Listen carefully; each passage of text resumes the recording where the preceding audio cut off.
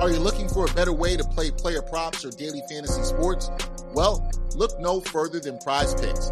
Prize Picks is the leading over-under daily fantasy game. Why? Because it's so easy to use and win. You can make your picks in under 30 seconds and win up to 10 times your money in one day. Right now, we have a special offer for our viewers and listeners of A Hard to Tell podcast. All you got to do is sign up now and use the promo code BACKPACK. Prize Picks will match your first deposit up to $100. That's right.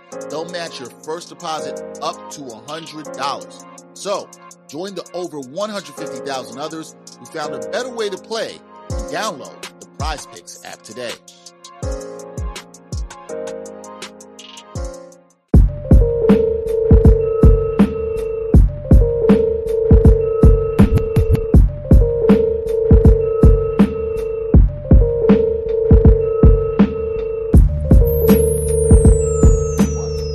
Hard to Tell podcast, episode 224. Dexter Henry, Brian Fonseca here. Yeah.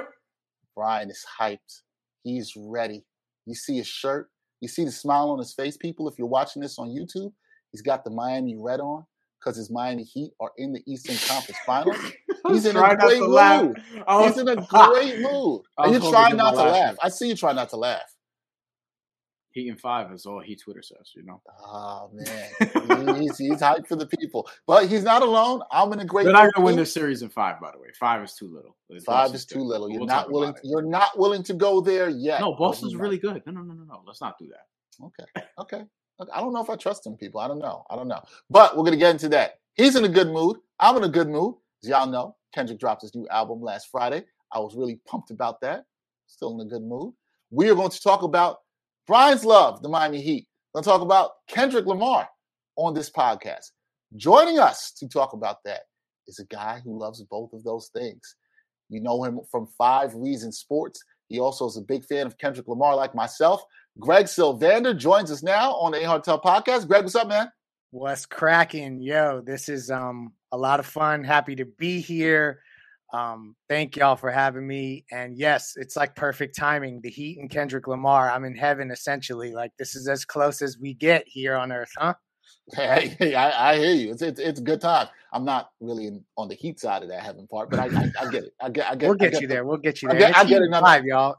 He's a Knicks fan, Greg. Oh, yeah. We can talk about those. We can talk about those old battles. But a Knicks fan, who knows, who does respect the Heat. I have a lot of respect for the Heat organization, despite them stealing away Pat Riley back in 1995. I let that go. I let that go. I let it go, man. I let it go. It's all good. I let it go. But we got Greg Sylvander here with us. Greg, as we do with all other sports journalists and sports media members we have on this, we love to let you introduce yourself, the people know what it is that you do and how you got into this sports media game. So the floor is yours. Wow. I didn't know I was going to get the opportunity to wax poetic about myself, but I'll take it. So Miami Heat insider, co-host of 5 on the Floor, I guess is what my Twitter bio says. So that has to have something to do with what I do. I really this all started. It's funny enough via Twitter. It was a crazy vehicle to connect heads that were like-minded and wanted to do, it was really primarily about the Miami Heat, where I kind of dove in with Miami Heat Beat, and we started doing the podcast there. A lot of fun, relatively successful considering we're just, some unorganized, crazy fans at that time, just wanting to talk about the team. But then the Twitter thing grew, the information thing continued to grow, got involved with 5 Reasons Sports Network as a part of Miami Heat Beat, and then stuck around there now as the co-host of 5 on the Floor, which is basically a daily show. Ethan has us recording about the Miami Heat daily. We've talked about everything that has to do with that team this season, but happy to do it. Excited to be involved in doing something I love, talking about the team that I love. Been a Heat fan since 1991. Been a hip hop fan since right around that same time, coincidentally. And yeah, so that's essentially how I got here. And I've, also spent some time in another lifetime as an MC who would try to record albums and do shows and do all that. So that is a part of my life as well. If you guys, that's where kind of the roots of the hip hop thing come from, is that was initially my dream, was to be an MC. Well, not be an MC, but be an artist that was, dropping albums and doing all that. And, now I'm 40 and not doing that. I mean, you still can. You ever seen that movie 40-Year-Old Rapper? That's a good one. That don't sound good to me. It's actually, I'm telling you, it's actually. Wait, that's a real movie? Yeah, 40. What's it called? 40. I feel like it's 40-Year-Old Rapper. It's about this woman. There's 4-year-old virgin. There's 40-year-old version, but there's 40-year-old Rapper. It's about a woman who decides to eventually start spitting at the age of 40. She's a teacher full time, but she decides to start. It's actually I bet good. She ain't white. She was not white. Yeah, see. Let's move on from there. was that predictable? No, I'm just saying, like, from my perspective, it's another roadblock that I just don't feel is worth me going down. Well, since we got on that, it made me think about something else, because you said you got into hip hop and at one time you actually were going to try to rap. Like, who were your inspirations, or what was the inspiration behind your rapping? Was there any artist, particular album, anything like that? I didn't try to rap. I could spit and I still can flow. I can freestyle. I stay away from that stuff for the most part. Yeah. But essentially, I was like, if you had to mix it together, it was a little bit of Wu-Tang. I got a lot of Cypress Hill, Be Real, just because of the tone of my voice. A lot of heads would compare it to Be Real, but it had some Atmosphere influence, some Brother Ali influence at that time. But I mean, it's rooted in the Outkast and the Nas and the Biggie and, all the stuff I grew up listening to. Eminem, if I said he wasn't an influence, I'd be lying. So, it's taking little parts from all of those different artists, even some real, like, off the cuff ones like Cage and Sage Francis and heads like that are not even really like dope anymore, and I don't really listen to. But like there was a little blend of all that I got involved in. Wu was one of the biggest things that obviously influenced some of that too, just from a pure music perspective. Not a lot of singing hooks, a lot of sample heavy stuff. Always have somebody scratching on every track. Like those were some of the rules that we had back when this was 2001, 2002. So, I mean, we're talking 20 years ago. 20 years ago, yeah. Top 3 Wu-Tang members, Greg?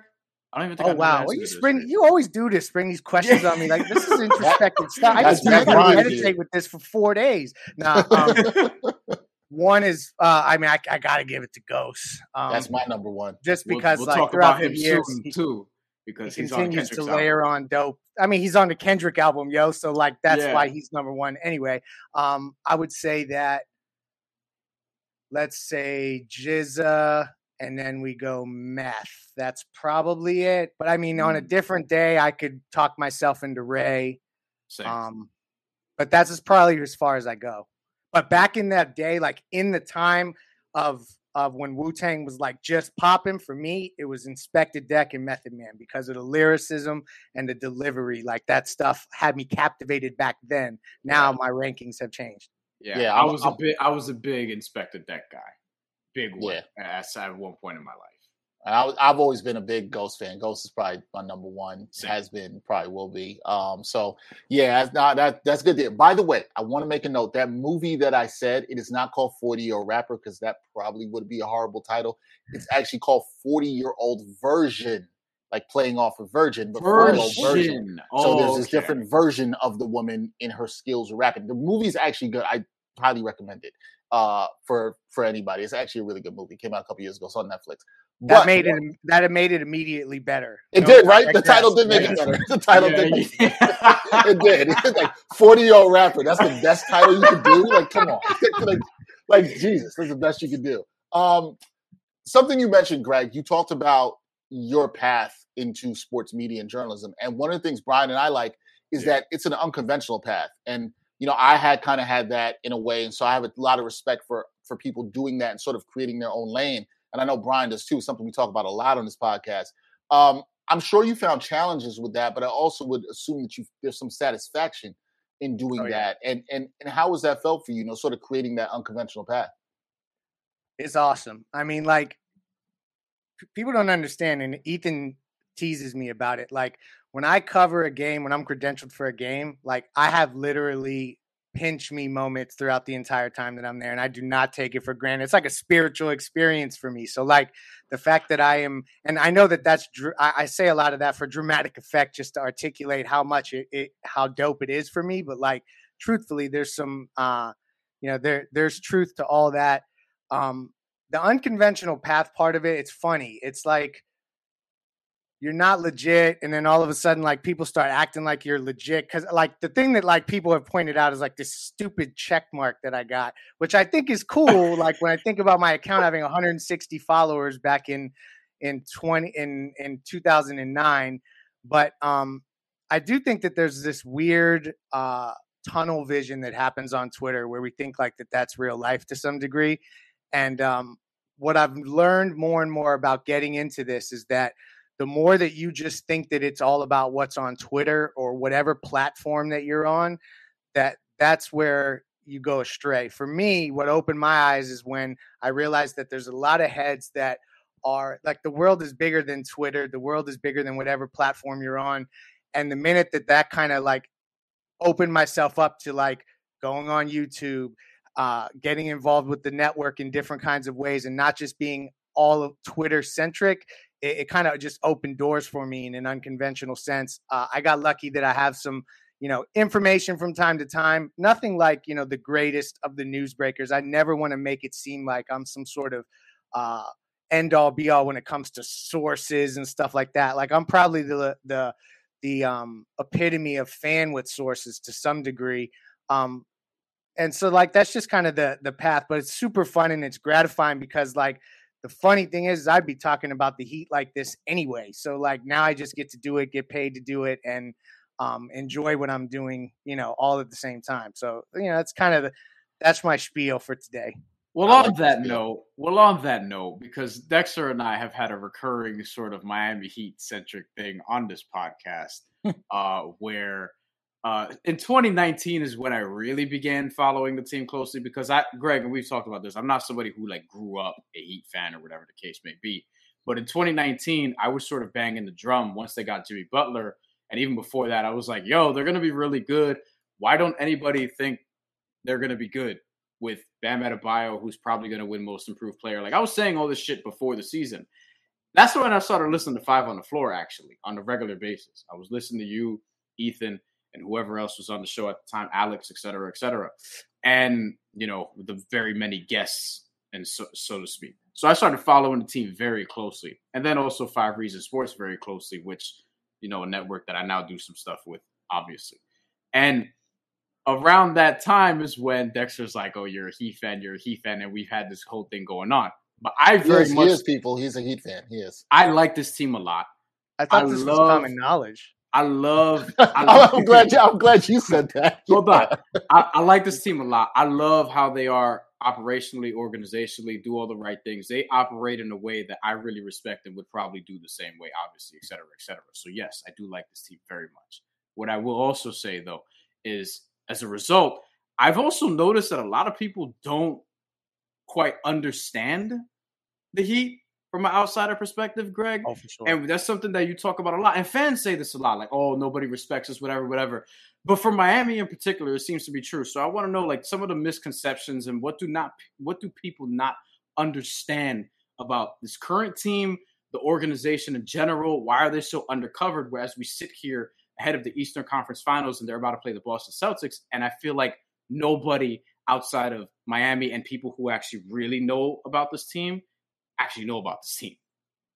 You sound just like Ethan Skolnick teeing up a question for me on 5 on the Floor with this disrespect from the national media. Shout out to Ethan. Can I say something before you answer that? Yeah. I feel like there's a bunch of fan bases, and not across the country, that feel disrespected by the national media.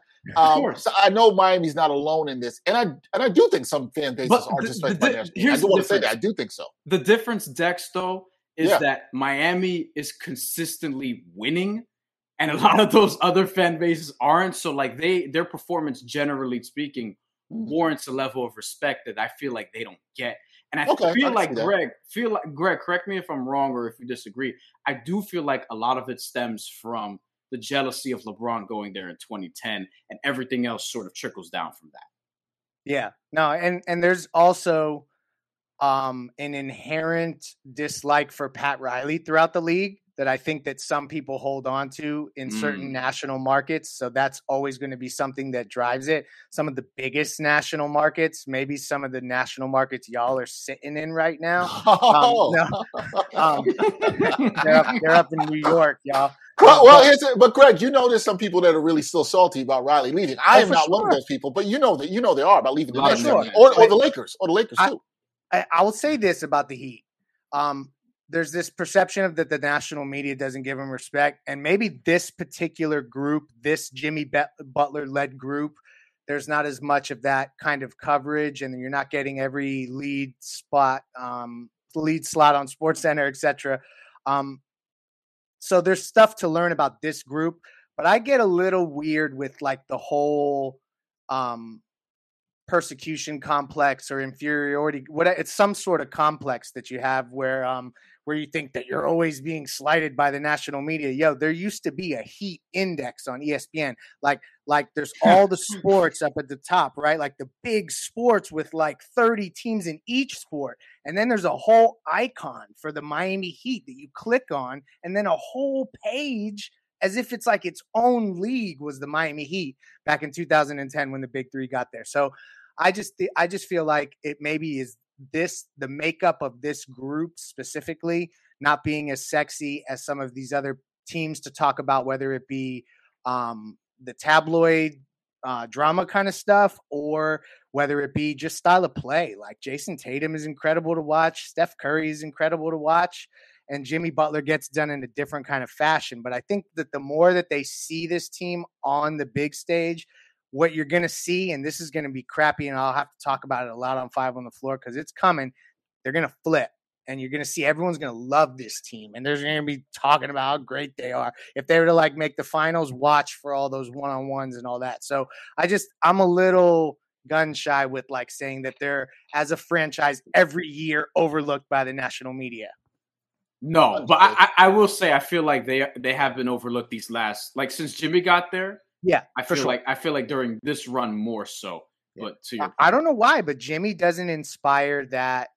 I don't know that thing that the other superstars do, and I don't understand that. He got personality, like I was saying. He's kind of like UD, Dwayne, and Chris Bosh all rolled up into one. So like he's good to talk to. He's articulate. I don't understand why people don't gravitate more to him. Maybe he cusses too much. Maybe.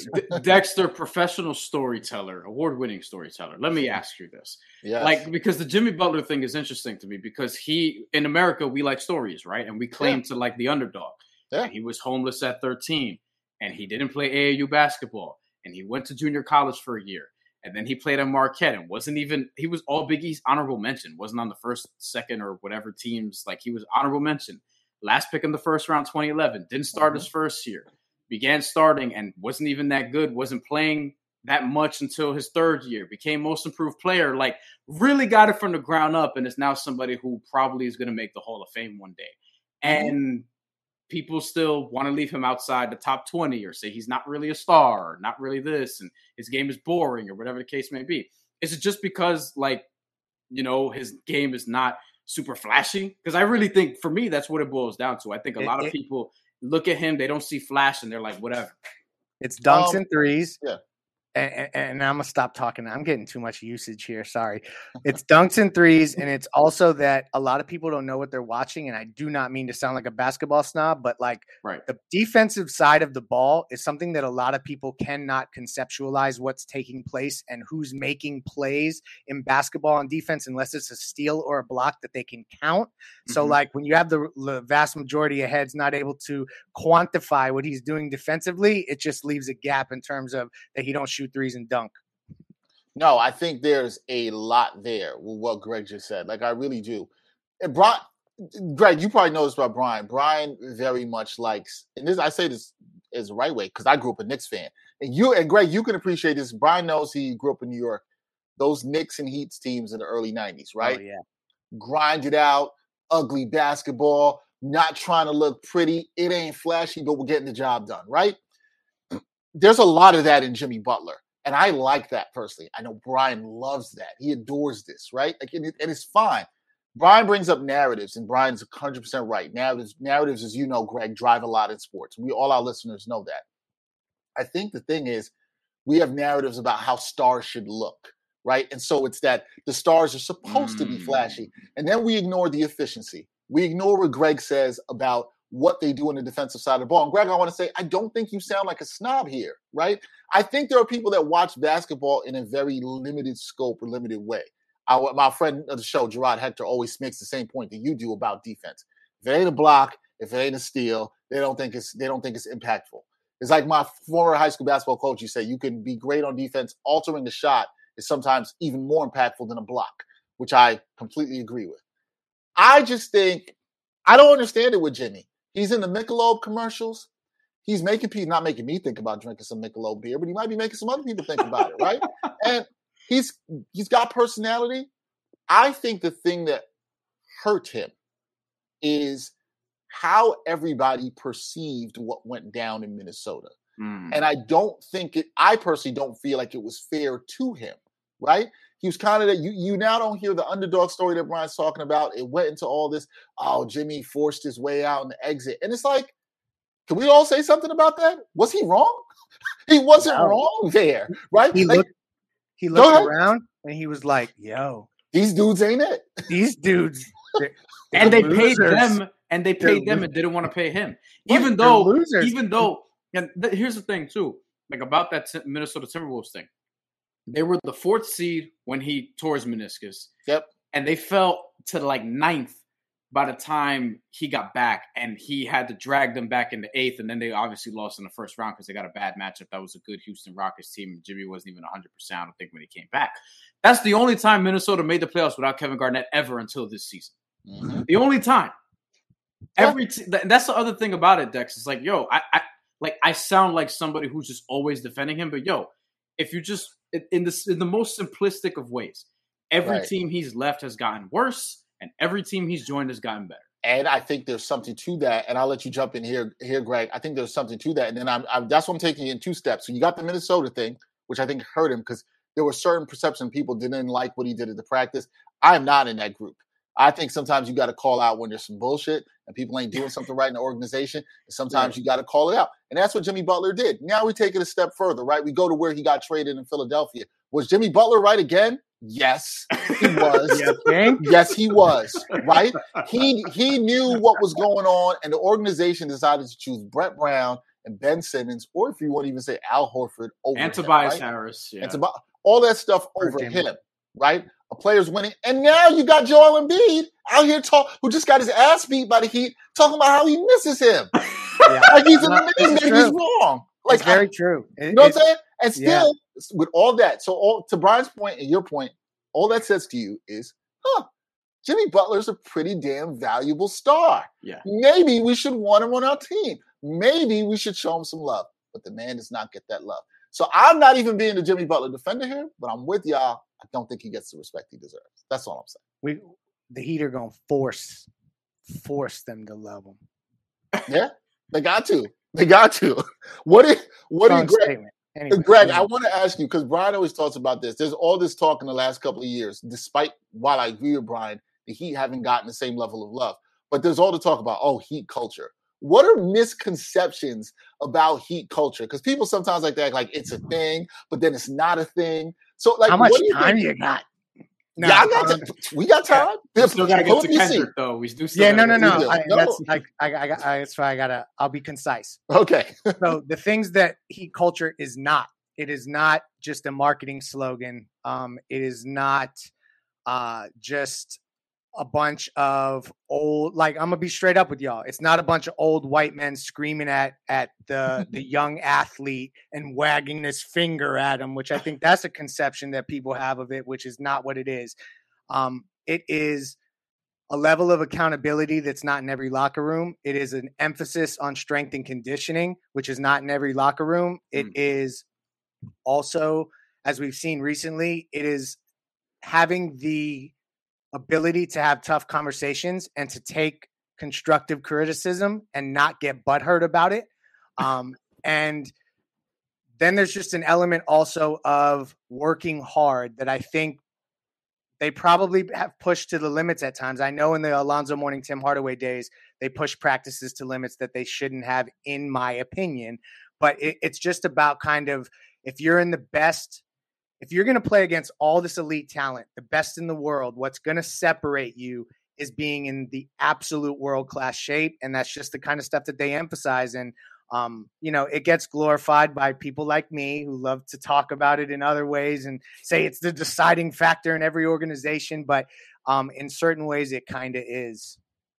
Well, it's hard for me to say that to argue that it's not, right? Because, and I was talking about this with a friend today. There's so many organizations in the NBA to get this stuff wrong, right? It's hard to not look at the Miami Heat. And I understand why Brian likes certain things. And I see it, Brian. See, I'm not even clowning you on this. I'm actually and defense first. Defense first. Okay, Greg, right? 100%. This is from listen, as a Knicks fan, Riley just took what he was doing in New York and brought it down to Miami. Like, make no bones about it. The reason why we all laugh at New York is that, like, it's just crazy that one dude could fax up a piece of paper and shit could go so downhill from there. Yeah, I mean, everything went downhill from there, except for the time in '99 when we upset y'all as the 8th seed. But outside of that, anniversary. It was pretty downhill. Why you gotta bring up old shit? Why you gotta bring up old stuff? Look, I love Allen Houston, so I'm gonna stay shut. But Greg, the thing I was going to say is that I don't think it's a misconception, right? Is that the Heat, you look at their track record, particularly if you want to say over the last 10, take out the LeBron era. After that, I was bringing this up to somebody the other day. After that, you guys had some signings that were, you could say, questionable, right? Yeah. The Tyler Johnson, Hassan Whiteside, everything in that era. Here's something I don't think people give the Heat credit for. When they realized that wasn't the thing, that wasn't working, what'd they do? They got off. They started to rebuild. They didn't hang around that. They didn't hang around the mediocre places. They got Jimmy Butler. Yeah, they identified a star who fit what they want their culture, to do, where they want to be, where they want. Because Pat Riley said, Greg, right? I let the culture slip, or we let the culture slip. You're right. And they brought back Jimmy Butler.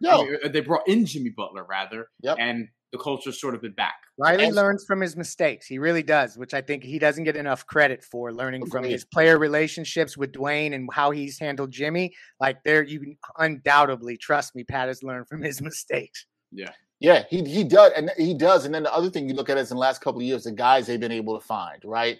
Whether it's late in the lottery, whether it's a Max Strus, a Gabe Vincent. And you start looking at this and like, how do you keep finding all these guys? When are the Knicks going to find some of these guys? That's what I say. You know what I'm saying? I say it with a little bit of jealousy, but I also say it with a ton of respect. Is that something you look at as part of Heat culture, Greg, the fact that they're able to identify and then develop the talent consistently? They're doing it consistently. Yeah, and they've been doing it forever. Like, even back in those Knick days, like Heat Knick days, like in the very end, Bruce Bowen is someone they found. Ike Austin, Vashawn Leonard was undrafted. So back then they had a starting shooting guard that was undrafted. So this goes back further. But I think where they should get the most credit for it is that they went a period where they were very top heavy, very free agent driven. And they did not value their draft picks for good reason. I think they maybe could have used them in a different way, but they didn't value them because they were in win now mode. They had LeBron James. They had a heat index on ESPN.com, so they're not going to worry about draft picks. But for them to pivot and be able to then lock in on the developmental side and realize, okay, we're not going to have the best picks in the draft. So what are we going to do? We're going to churn out undrafted guys that produce like late first or like mid first or whatever the case may be. I just think that should be credited because they recognized that there was a pipeline through the G League that they were utilizing far before. There were teams that weren't even getting started in the G League, and the Heat was really focused on it and sending guys down there to kind of learn the system and have that, like you're learning from the ground up. So I think that they just, to get on that bandwagon after like going after, like in one day you're whining and dining LeBron James trying to get him to come, and the next day you're like getting Gabe Vincent to find his career. Like, I just think it's an interesting, two different data points that are far from each other. Yeah, no, and they've done a fantastic job. Are you concerned about this organization when Riley's gone? Like, is that a concern for No. you and Heat fans? No, because the Eric Spoelstra succession moves planning, up, right? Right, Greg? Yeah, the succession planning has been something that is not talked about much, but Eric Spoelstra is going to have this organization handed on a silver platter. I think Chris Quinn will be the head coach eventually. And so, like, to me, the other thing Riley does, and we're not giving enough time for the Kendrick album. The other thing Riley does is he trusts his people more than ever. And a lot of stuff doesn't even need to make it to Pat's desk because it gets taken care of long before that. And I think getting that kind of structure in place with Andy and just everyone else that's there, they're going to be fine without Pat when he's just advising. Yeah. Yeah, I'm see continuity. Look at the confidence you can have. We can get to the Kendrick album. Let's Yes. just real quick predictions for Heat Celtics. We should go around the room. I just did this on the Bahama Rican Boys on 5 Reasons Sports, and pretty much everyone said Heat in 7. We did get a Heat in 6. I think it's going to go 7, so I'm going to go out first and say Heat in 7. What do you guys think? 7. Okay. I'm going with Celtics in 7. Sorry, guys. I'm not keeping it a Heat trifecta here. Greg, why are you picking the Heat in 5? Just tell us. No, Heat in 6. I'll give the Celtics an extra game. However, I would like to make this clear. I'm predicting that, but I am not rooting for Boston. That's never going to happen. Yeah, right. That's really never good. going to happen. That's the thing. Them. Like, I don't want to like. They're really good. I think the Heat having home court advantage still does matter because they're very good at home. That's the main thing for me. Like, for me, I feel like the Celtics almost have to win 6 if they're going to win the series.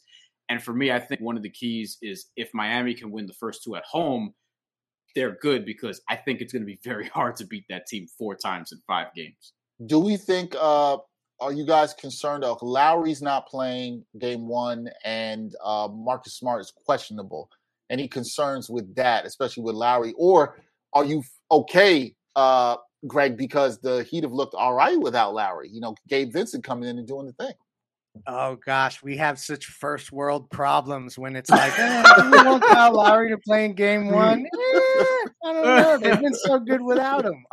It's crazy. How much money are they paying Kyle? Kyle got the $30 million. Yeah, so salute to him. But no, I would personally love to see Kyle back out there. But the way that he's looked recently and all of that I've heard is that I likely don't expect to see him in game 1 or 2. I think that they're going to wait and see how this series plays out. They're a confident group. I'll just say that. They are a very, very confident group. And I think that until something changes, being down in the series, something like that, they're not going to rush Kyle back. Okay. They've learned to play without him. It's weird. They have, and they've played well. That's the thing. They played well. All right. Yeah. Well, I hope I'm wrong about Celtics in 7. I'm hoping I'm wrong. I'm hoping for Heat in 7. The only time you'll hear me say "Let's go Heat," that's it. We will never hear those words come out of my mouth again. And that is that. That we are done with that. One time for your mind, one time. One time for your mind, one time. One time for your mind. Our guest joining us for this segment because we are going to talk about one thing for One Time for Your Mind. That is a new album by Kendrick Lamar. Mr. Morale and the Big Steppers dropped last Friday. I'm going to kick it off like this, guys. So, Brian knows this, Greg. I like to sit and listen to albums. You remember back in the day, you pull out the album out the CD, you're looking at all the production credits. I still like to do that. I'll pull up Wiki or whatever site I got. Look, you're still looking at that. But I was really tired on Friday. And on my first listen, I was really tired. And I probably shouldn't have done it. Kendrick album is not one you do on the first listen when, you know, you're really tired. Not a good move. And I did that upon my first listen, guys. I was kind of like, particularly to the first diss, 2 parts of this. I was kind of like, But then, you know, had some time, got some rest, had some sleep. I came back to the album, and I was like, yo, man, this guy Kendrick. Just pretty good. Just always killing it, man. Everybody knows my favorite rapper in the game. Everybody knows that. Fantastic. I thought this. I'm gonna hold off on a rating to the end. I think this is really good. This is a really good album. I love the concept. There's a lot of depth in this album. I think you have to sit with it a couple of times to really understand that. I will go out and say this off the jump. I like this album better than Damn. I know some people out there. Yes, I do. I like this album better than Damn. I know some people like that album a little bit more than I did. I like it better than Damn. That is not saying Damn is a bad album. I've said this before here. And it's not. It's a really good album. But I like this one better than Damn. What did you guys think about it? What were your first listens, first impressions? And then has it been like me where it's evolved since then? I really want to give Greg the floor, so I'm going to be quick. But I've listened to it a bunch of times straight through, and I've also had a few songs that I keep coming back to, which we're going to get into a little bit. I'll just say the one for me, Dex, is Mr. Morale. I cannot stop playing that shit. I've listened to that. I've listened to probably that individual song at least 20 or 30 times already. But there's a lot of this album that I really enjoy. I do agree, because we were talking about Kendrick albums in terms of ranking them. And like, I think Kendrick's discography is as good as pretty much anybody who's like really active right now, obviously. And I think while Damn is a really good album, there are still a couple other Kendrick albums I would take ahead of it. I'm probably going to put this one ahead when I have to like really sit and think about it, because Kendrick albums take longer than just a couple of days to digest. But this album being in even that category is still really good. And I'm not just saying that as somebody who's a Kendrick fan. Like, this is legitimately very good. I was a little nervous about 2 discs, by the way, but I figured if somebody could make it work and make it a really good double album, then it would be Kendrick Lamar. And I think it works. Greg? Yeah. Greg, the floor is yours. Oh, wow. So, okay.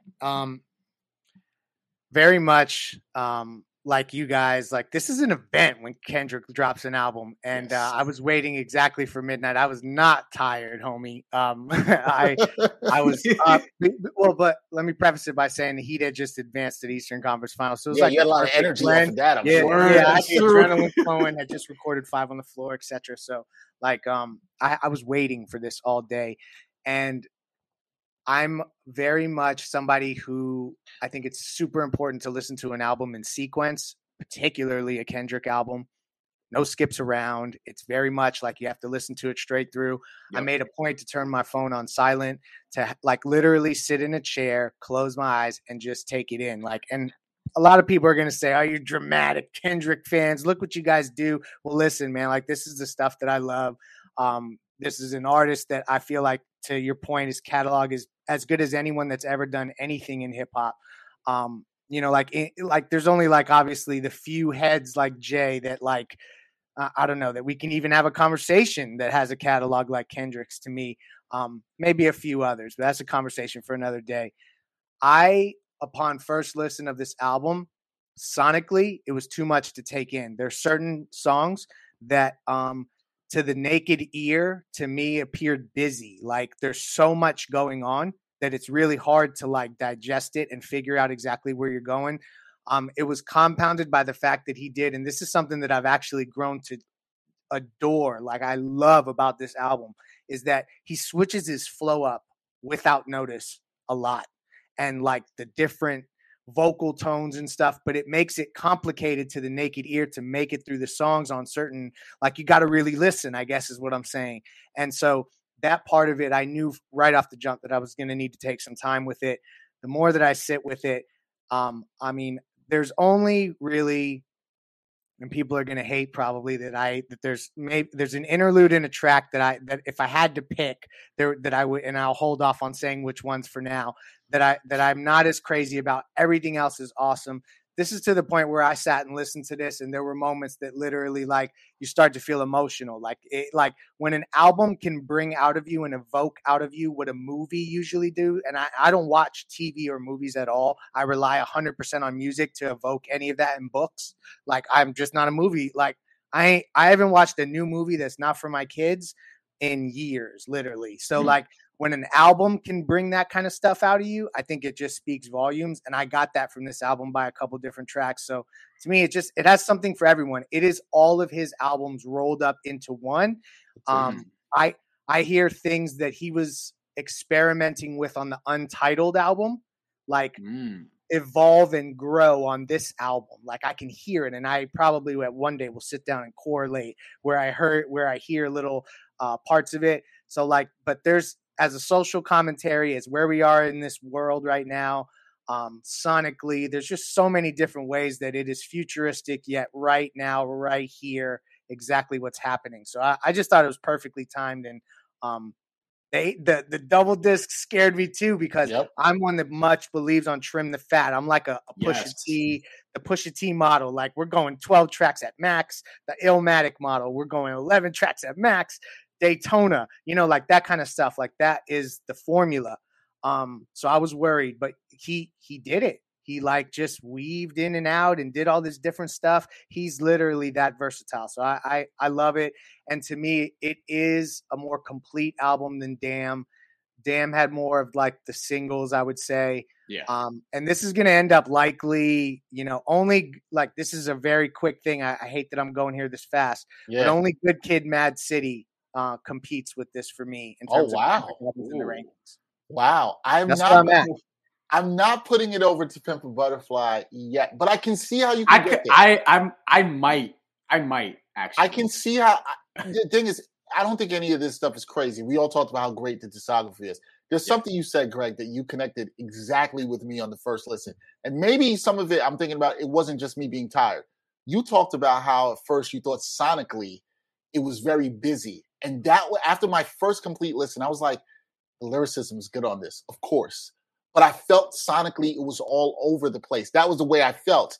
But then when I listened the second time, I was like, oh, no. And I think, if we look at some of the stuff in the tracks, I think the first song on there, United in Grief? I think that's a perfect example of that because there's so much he plays with the flows on that and the chord progressions in some of the songs that are just really good. And it's just like, there's a lot going on. The second time I listen, you're like, oh, man, like, this really works and how he flowed on this. It just this album is being a sort of just him opening up in his feelings, talking to his therapist, kind of out. Also very reminiscent, Brian, about Dave's Psychodrama album a couple years ago that I love. Ooh, that's very similar in that vein, but like this he's so vulnerable. Yeah, say that again. Yeah, he's so vulnerable on this. album. On this album. Whoa. Yeah. More than people could say, oh, Good Kid, Mad City and this and To Pimp a Butterfly, but this was so vulnerable. He touches so many aspects and opens up about his life from infidelity to, regret and, not being that different from other rappers in terms of materialism and all this stuff that I just absolutely love. Favorite tracks? No, actually, I don't want to do favorite tracks. That's too easy. I'm intrigued because, Greg, you said something too, and I have a feeling that you and I might not be crazy about the same track that some other people are crazy about. Oh, and here's my thing on the album. Let me say this before I let Greg go. Let me pull up the track. You know this, Brian. I'm exactly like Greg. Don't trim the fat. Yes. I was nervous about the double album like you guys. Dexter loves 12 songs. 12 to 14 track albums.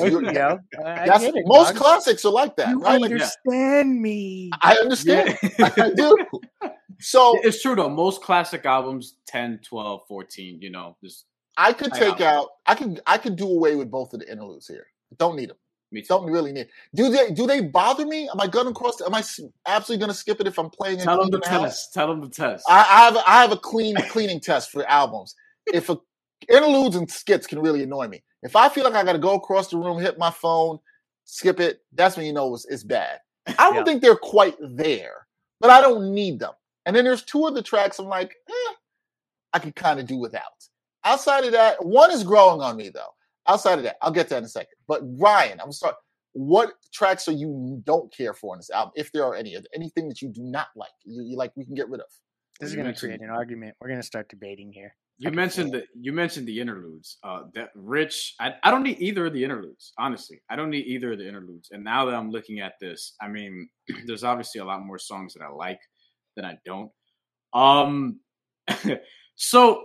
Okay, put everyone on the screen here, Dex, please.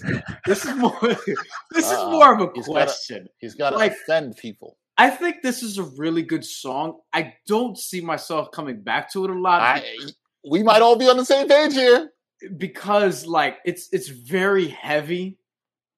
We cry together. Yes. Like... Oh. See, no, so this is funny. I love that you're going here because we could stay here for a quick second.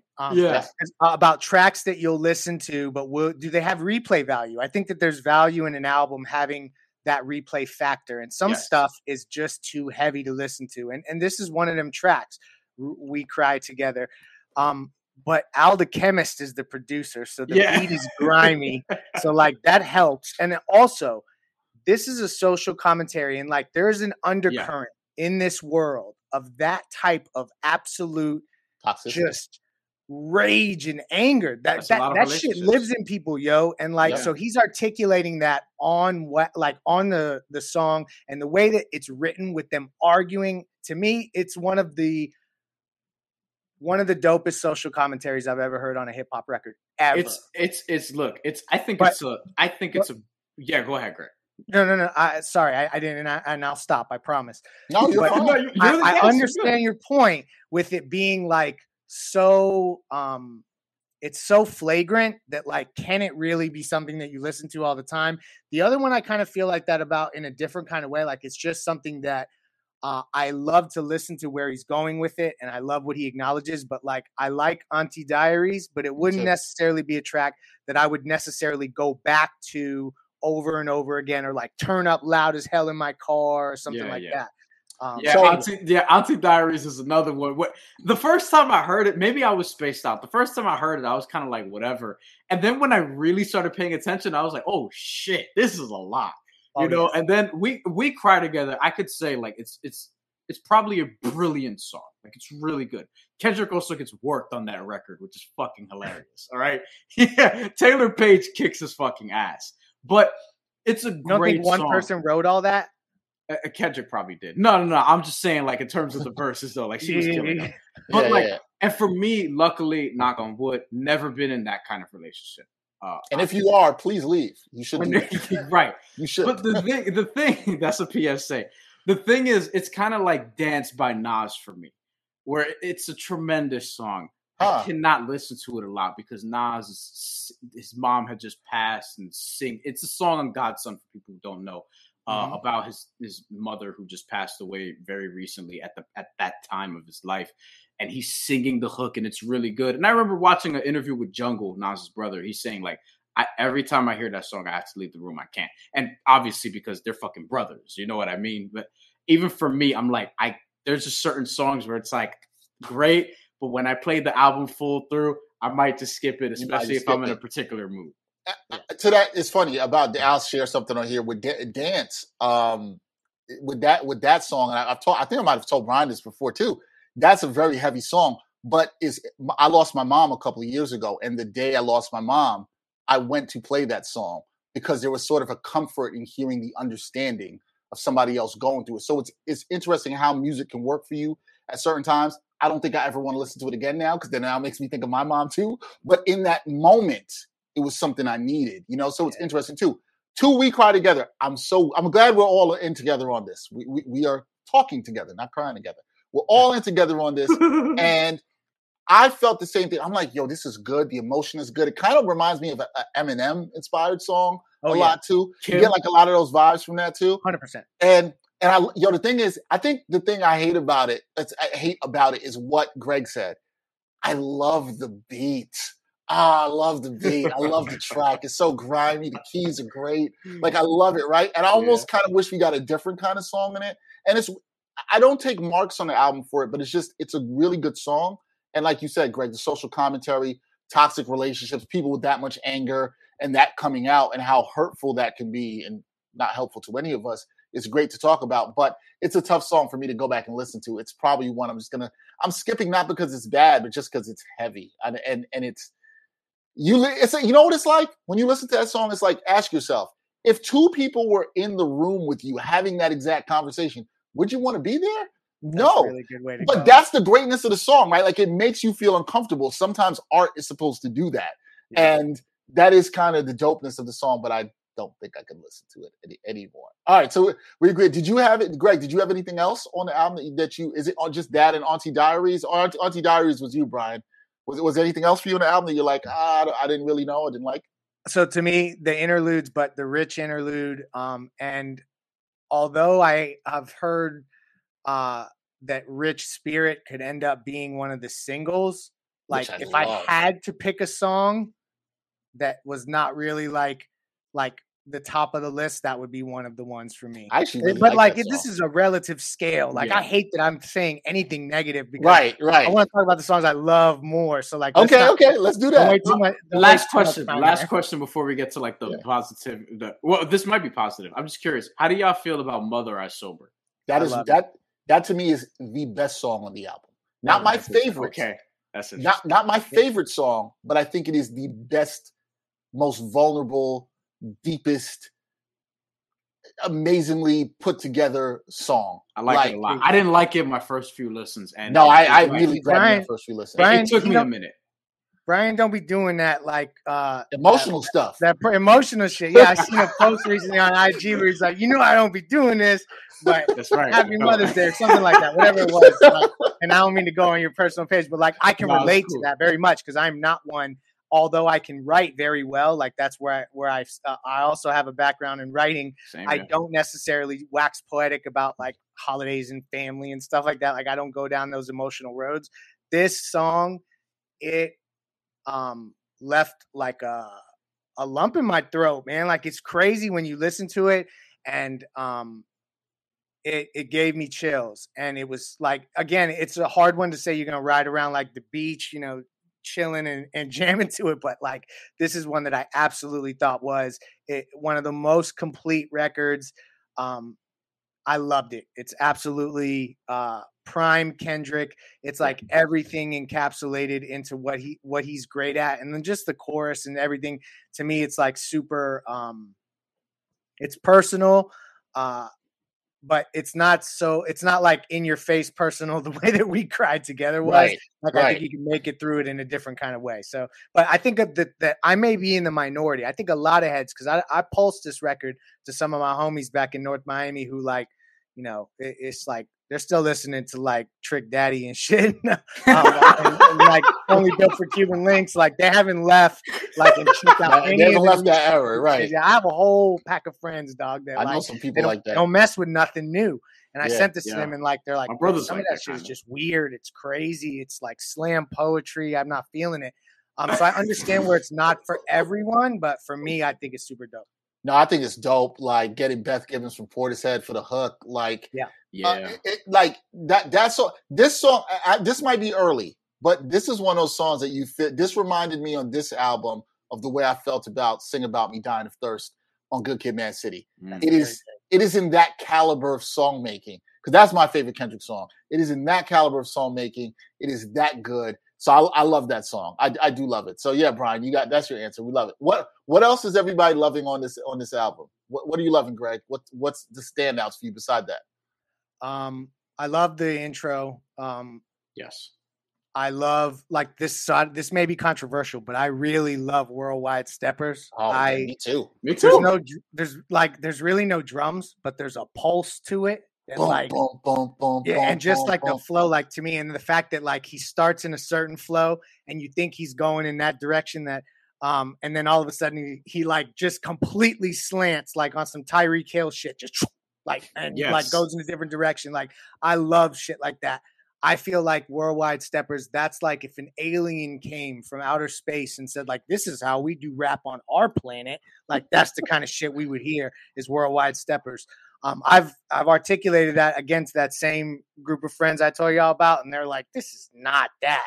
So like I realized that I am more high on that song than most people.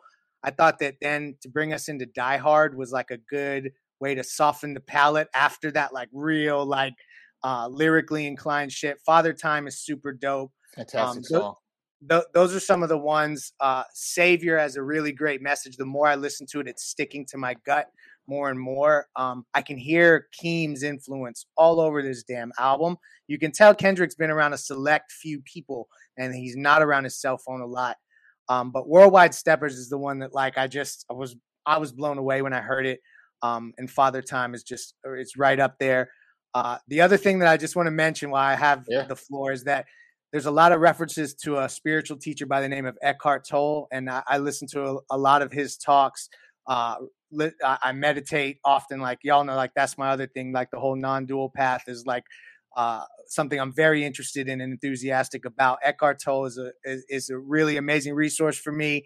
I read his stuff, and for Kendrick to have sought him out and to have had conversations with him, that lets me know where his wavelengths are. And like, it makes me look at the album differently. And if you read any of Eckhart Tolle's books, you'll know if 3 people get introduced to what that guy is teaching, the world is a better place immediately. Yeah. So like, I just want to really emphasize how important. I thought it was dope to see him integrate that in. And then there's this like PD Lang video from 2 years ago that has like Kendrick up like on top of a telephone pole. Have y'all seen that? And he's like sitting up there, leaning up there. I had never seen it. It's 2 years old. And when you watch it now, this album was in the works like 2 years ago. And it's so plain to see when you watch the PD Lang video. I would recommend y'all check it out. It's crazy when you see it. And it changed my outlook on the album as well. I'm going to, I heard about it. I got to check that out. I would like to say this off of what Greg said. One of my best friend put me on Eckhart Tolle about, 5 or 6 years ago. And I read his first book, which is The Power of Now. I've never read A New Earth. That I've yet to read. The Power Now, and I don't want to get too preachy on this, but it changed my outlook a lot. That's what I will say. I highly recommend that book to anybody. It is a really dope book about Eckhart Tolle is a man who was on the verge of suicide and decided not to. He wanted to live. I'm going to leave it at that. And it ain't preachy. Like, it's not preachy. The book's like not, y'all need to understand because I don't deal with that kind of shit. This ain't preachy. Yeah, me either. Me either. I'm with you, Greg. That's not my vibe. It's more about. This is the way I would explain to somebody if they want to listen to it. And maybe if you read this, and Brian, I would encourage you to read it too. Yeah. Why Greg is saying it connects with the album, and I totally agree with him. And you can see the influences throughout. It's about life and appreciating life and seeing the beauty in life and understanding flaws in yourself and that stuff. And it made me change my perspective on time and time we have here and being able to enjoy this podcast with y'all and all this other stuff. It's a really dope book. And it's funny, as soon as I heard Kendrick mention it in the first song where you hear Whitney, his ladies telling him to reach out to Eckhart, I was like, oh, he's on that higher consciousness, right? That's his therapist. He's on that high power. You know what I'm saying? Like, I like that. It made me say, oh, he's looking at something a little bit differently. Not to be preachy, I just think it's dope that he's in this album. He's trying to find himself, guys. You know what I'm saying? To say that. Brian, what are your standouts here? We have to talk about Purple Hearts. Because Ghostface, we've talked about Dex, just artists that we would like to see make songs with Kendrick or want to see. And then there are some that you don't think of, and then when you hear it, it just works. And Ghostface is in the conversation for best storytelling artist of all time in hip hop. And Summer Walker had a bar that Dex put everybody on the camera. Here we go. Summer Walker had a bar that got a lot of attention on social media. I know a line of this. And I just want to say, I want the video to come out of when y'all talking about. Of when this song was recorded. Greg, it's cool because I have it right in front of me, and I'm not hip to whatever. I'm pretty sure I know the line he's talking about. Is when she asks, "You're not in love, so you haven't done this act to me." Is that the line we're talking about? Yes. Okay.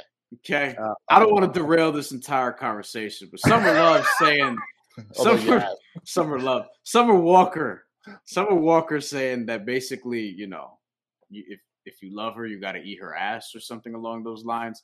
And that stole the show on Twitter. And I just want to say, look, not my thing. But fellas, thanks for letting us know. Fellas, word. If you are into that stuff, it seems like Summer Walker is too, so I think you're fine. Not my thing. But look, Ghostface was really good on this, okay? Ghostface was awesome. It kind of, it was weird because I had heard randomly on my shuffle Back Like That, the remix with Neo, that Ghostface was on. I think he had multiple verses on it or something like that. And Get Down Like That was another one because they made a couple different songs that same year in 2006. One was on Ghostface album, one was on Neo's album. Yep. And I had just heard those two verses, and it made me think of I haven't heard a new Ghostface verse in a while. And then the Kendrick album comes out. I didn't see the track list before it came out. I don't know if it was out, whatever the case may be. No, right? I didn't either. I didn't. Yeah, and Greg, you would know, right? So like to hear Ghostface on this was just great. I thought he had a fucking excellent verse that I'm still really trying to go through in terms of standouts that are on the album. That is one for me where I'm like, yo, I'm glad. And to me, it's like it makes a lot of sense as the last song of a disc. As I'm looking at the track list right now. Mm-hmm. It was track number 9. It was the last song on that. Mm-hmm. And then there is a lot of stuff. I like disc 1 a lot. There's a lot of stuff on disc 2 that I really keep playing. Count Me Out is great. Mm-hmm. Crown was something that like it took me a little bit. Silent Hill, I'm not gonna lie, I wasn't thrilled when I saw Kodak Black was there. Sorry. Yo, but he wasn't bad. I was surprised at all. If you would have said to me, pick 3 rappers that you guarantee won't be on Kendrick Lamar's new album, I swear I would have had Kodak Black. So that shows the universe laughs when I think I know what the hell's going on. And Greg, like, and to that point though, Kodak Black, and then you and I talked about this in the chat where we was like, please, I don't want like 5 Baby Keem features. No. The case may be. No. Right. We did not get that. I think he delivered on Savior, which is a song that you talked about. I love his hook. I love his hook. Are you happy for me? Yeah. Savior's great. And like I said earlier, Mr. Morale is my fucking shit. I love that song. Pharrell coming through with the production. Pharrell pushing the limits. That is pushing the creative limits. I love it. I want that to be a single. I want a music video for that. Like I hear it and I'm like, oh, this can absolutely like kill if they made a music for that, especially if Pharrell's in it and they're together. Like that would just be great. I think that would just be a great moment for hip hop also. Mr. Morale is a song that I don't think it's the best song because we've talked about other songs in terms of depth. We just talked about Purple Hearts. We talked about Savior and we talked about Father Time. Like I would say like there are other songs, United in Grief, that are probably better songs than this. And obviously Mother I Sober, which we talked a lot about already.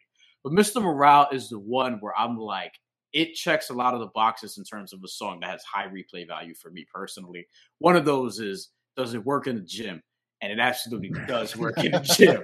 So it's a great fucking song, Mr. Morale. I love it. But this album, I don't know like where, like it's still too early in terms of placing and things of that nature. I'll tell you what though, when we do our end of the year hip hop show and do our top 10 albums for the year,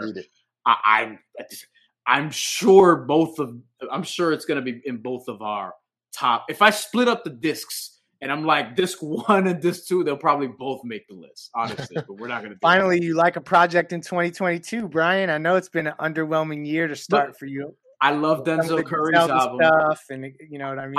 I love Denzel Curry's album. I really like Vince Staples. I like Pusha T's, though I feel like I'm a little bit under consensus because consensus is really high. And I'm like, I like it, but it's not Daytona. Right. And I don't want to use that as I hate to say that because that makes me sound like a hater. And I love Pusha. But sometimes something's not something else. Benny dropped the album. Benny allegedly and his goons allegedly beat up Freddie Gibbs. Another story for another day. Benny and Conway's albums, I didn't love them. I liked them, but I didn't like. I'm waiting for like they felt like jabs, like stay busy projects. But for me, this Kendrick album is something that we're going to be talking about later on.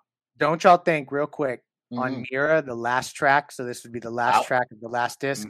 That he's saying, "Peace the mother out." That's what I wanted to talk. That's what I wanted to talk about. That's what I wanted to talk about, Greg. Thank you for bringing that up. And I'll get back to my. It also is the last album of his deal with TDE. So it is. It could be representative of that. That was my first thought. But I was thinking, Greg. I was thinking what you were thinking too. I thought he's going to listen to the lyrics on that. He's saying He said I might have to say peace to the culture. That's kind of like the last bar in there. I'm kind of taking that out of context a little bit there, but. I was like, yo, is Kendrick done here? Is he done rapping? Has he given us all that he has? He's bared his soul. He doesn't want to be the savior. He doesn't want people to look at him as this uber person of morality. He bared his flaws, and now he's done. I don't know how I feel about that, man. I don't. Rappers retire all the time. I ain't buying that. Yeah, shit. Jay Not did even it to from us. We thought You know, Jay like, was Sky- done. We thought Sky Jay was done in Zoo- 03, right? Sky Zoo just dropped the album, great album last year, and on the last song he was talking about like if this is it, whatever. And on Instagram recently he was posting with some producer. I'm forgetting who the name was. I'm sure the album's gonna be dope because it's Sky Zoo, and it looks like he's working on another project. Rappers, one of Well, he told us when he came on here. We had Sky Zoo on the show, and he told us he was contemplating retirement. Talked to Fonte. Rappers don't retire. And, Daddy Yankee retired earlier this year, and I was like, no, the fuck he didn't. He'll be back. He just had a verse on fucking Tata with J Balvin and Bobby credit card Shmurda. bills come. Yeah, and Eladio Claro. Like come on, man. Greg, do you think he's done? Are you ready for him to be done? Of course not. Yeah. I do think I do think I'll say this, that there is a point where people have kind of done everything that they can do. And I think if there was ever a dude who would recognize when that moment was, Cole is kind of in this group too. It would be a dude like Kendrick, where he wouldn't just start putting out filler. Like he's not going to, like he literally dropped this album and did not need to do anything to market it at all. Nothing. And everyone was waiting like with their hands out like this. Like, so to me, he's not going to do it unless it works perfectly. He said he had writer's block for 2 years. We didn't talk about that. I thought that was like a really interesting thing for him to bring up. Yeah. So like to that point, I think that he's going to be very selective in what he does. And I don't know what the PD Lang aspect of this is, because it looks like that's where this is heading, just in terms of like the branding is away from TDE, and good, because maybe them dudes will start releasing all them damn albums I'm waiting for. But anyway, like I don't think this is the last we've heard of Kendrick, but this is goodbye for now. Yeah, and that's fine. Speaking of that, before I share some of my favorite tracks, we've been waiting on this for years. A lot of us have. You probably know where I'm going with this. Do you think we are ever going to get that Cole and Kendrick album? Is that ever happening? I've given up already. Yeah, I've given up. I mean, I've given up on that and the Black Hippie album, and I wish I didn't have to, but I want them both. I actually want the Black Hippie album more. I want the Cole. I want the album with him and Cole. I'd like to. I want the Black Hippie album more. I want the Black Hippie album more just because they grew up together and shit. But I feel like they're so far removed. None of them dudes were even on this album. Like I don't. Correct. I think that's yeah. Done. Yeah, I mean, I like none of them have been on any album track. since Section 80. But yeah. Yeah, except for J Rock on Money Trees. My bad. Oh, Money Trees. Oh man, such a good song. Mad City is so good, yo. Yeah. I don't even want to conceptualize how to rank albums right now. I forgot what we were talking about because you just brought up that verse. Now I was talking about Cole and Kendrick joint album. Oh, I don't think we're ever going to see that album. But that's like, to me, that's like Dwayne and LeBron. And like, I guess I'll stop here because this will be maybe the most controversial thing I'll say, because I want to hear your favorites.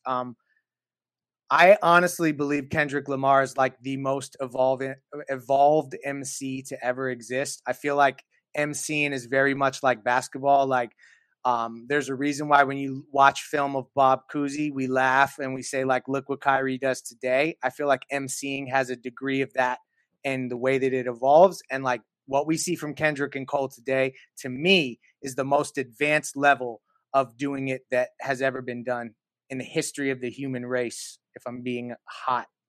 I don't think anything that is a hot take, because I guess I'm just in the belief of like everything evolves, right? Like, which is why no shade to your boys in North Miami, but or people who just stay stuck in like one time, like the 90s and stuff like that. Like shade. Everybody knows, like Brian knows, Jay and Nas are my two favorites of all time, right? And Kendrick has been in my top 5 once he put out To Pimp a Butterfly. And Cole is right there in that upper echelon. But those two dudes have pushed it forward for me. They like, for I listen to it, I'm like, look, I love Jay and Nas, but these dudes have then pushed it forward, and I hope they continue to do so. But when you said Kendrick is the most evolved there, Greg, and where I do agree with you, I think what Kendrick has done, in my opinion, is, and Brian does not like this artist, love this artist in this way, right? But the thing I used to love about Kanye was that he pushed artistry in hip hop. Not the best rapper, right? But as a pushed hip-hop in artist, past tense, people, by the way. and yes, he pushed a lot of the sound sonically in hip hop. Kendrick, to me, is almost like a combination of taking like a Jay or Nas, mixing it with a Kanye, because he pushes things artistically while also pushing lyricism, right? And Really we've well never put. seen anybody like that be able to do that both. The concepts, the selections of music, selections of interludes, arrangement, everything in a song. Like, he's so damn good at that. Put damn in there. See what I did? So great at that. And I agree with you on the evolution. I don't think that's crazy to say. I think people who hold on to older sounds, older rappers, they want to be like, nah, that can't be that. Nah, things evolve, man. Like, someday somebody will come along, hopefully in hip hop, we love hip hop, that'll be better than Kendrick and push it further. That's how it should be. That's how things always are going to be. My favorites on this album, a lot of what you guys have touched. Mother I Sober, as I told you, I think that is the best song, and I think that's one of the best songs of Kendrick's career. I, like you, Greg, I love Savior. I think that's a fantastic song. I love the hook. It's really infectious. I like that. I like that a lot. Rich Spirit, I know you said you're down on that, but there's something about that. I could totally see that as a single working. Yep. And I don't know, something about it, just I like it. It's bouncy. It really works. I think the beginning of this album is really strong, stronger than I think I initially realized. United in Grief and 95. Worldwide Steppers, I'm with Greg on this. Yes. Love that song. Love the very slight beat change you get in that song. That only lasts like 4 bars, and then it goes right back. Really love it. I think the production on this is great. I'm with Brian on Mr. Morale. I think Mirror, the last song we talked about, is also really great song. Kendrick has closed his albums well. If you look at all his albums, he really has really good songs to close these albums. I think this is a good one. Sometimes I've already played that song. I can get into a vibe where, like, damn, I kind of get this feeling of sadness of what you said, because you're like, damn, is he leaving? Are we not going to hear him anymore? Is this gone away for a while? But there's a lot of great songs in the album. The other thing that Greg brought up, Brian, that I think is good too, is that you know me. I love tight albums, but I also love how this album was released. We did not get an official single. We got the Heart Part 5 last week. Had me all hyped. That's all I played last week. I didn't hear anything else. It's not on the album. It's not on the album. If we follow the Heart format, it's not supposed to be on the album. It's not supposed to be on the album, right? Not supposed to be. Fantastic. No promotion, no promotional interviews, no nothing. I love it. Just drops it. Still haven't heard of Kendrick. Kendrick hasn't popped up anywhere to talk about this album. He may never talk about this album, and that's fine. Projected to sell 300 to 350K the first week. In this climate. Yeah, that's look, like now with zero promotion, it speaks to his artistry. I like him kind of putting it out there and let the art speak for itself. I personally stay away from reviews until, like, I sit with the album, then I might want to hear. Like, I care what Greg had to say. I care what Brian had to say. I don't care what everybody has to say about the album. I just like to sit with it and be my own. A lot of people giving it 10 out of 10s, and I feel like they're doing that because they feel like they should. I don't like that. I actually have tried to seek out people that don't like it to try to understand a little bit more what they hear that I don't. Usually they're wrong, but no, there's a few people that have pointed out things to me where I said, I didn't think about it that way. And there are songs that are not for everybody. And, like, I can totally respect that. But yeah, I can totally respect that. But I think we all really like this album. I think it's really strong. I think it's another great body of work for Kendrick. And I'm excited for whatever comes next.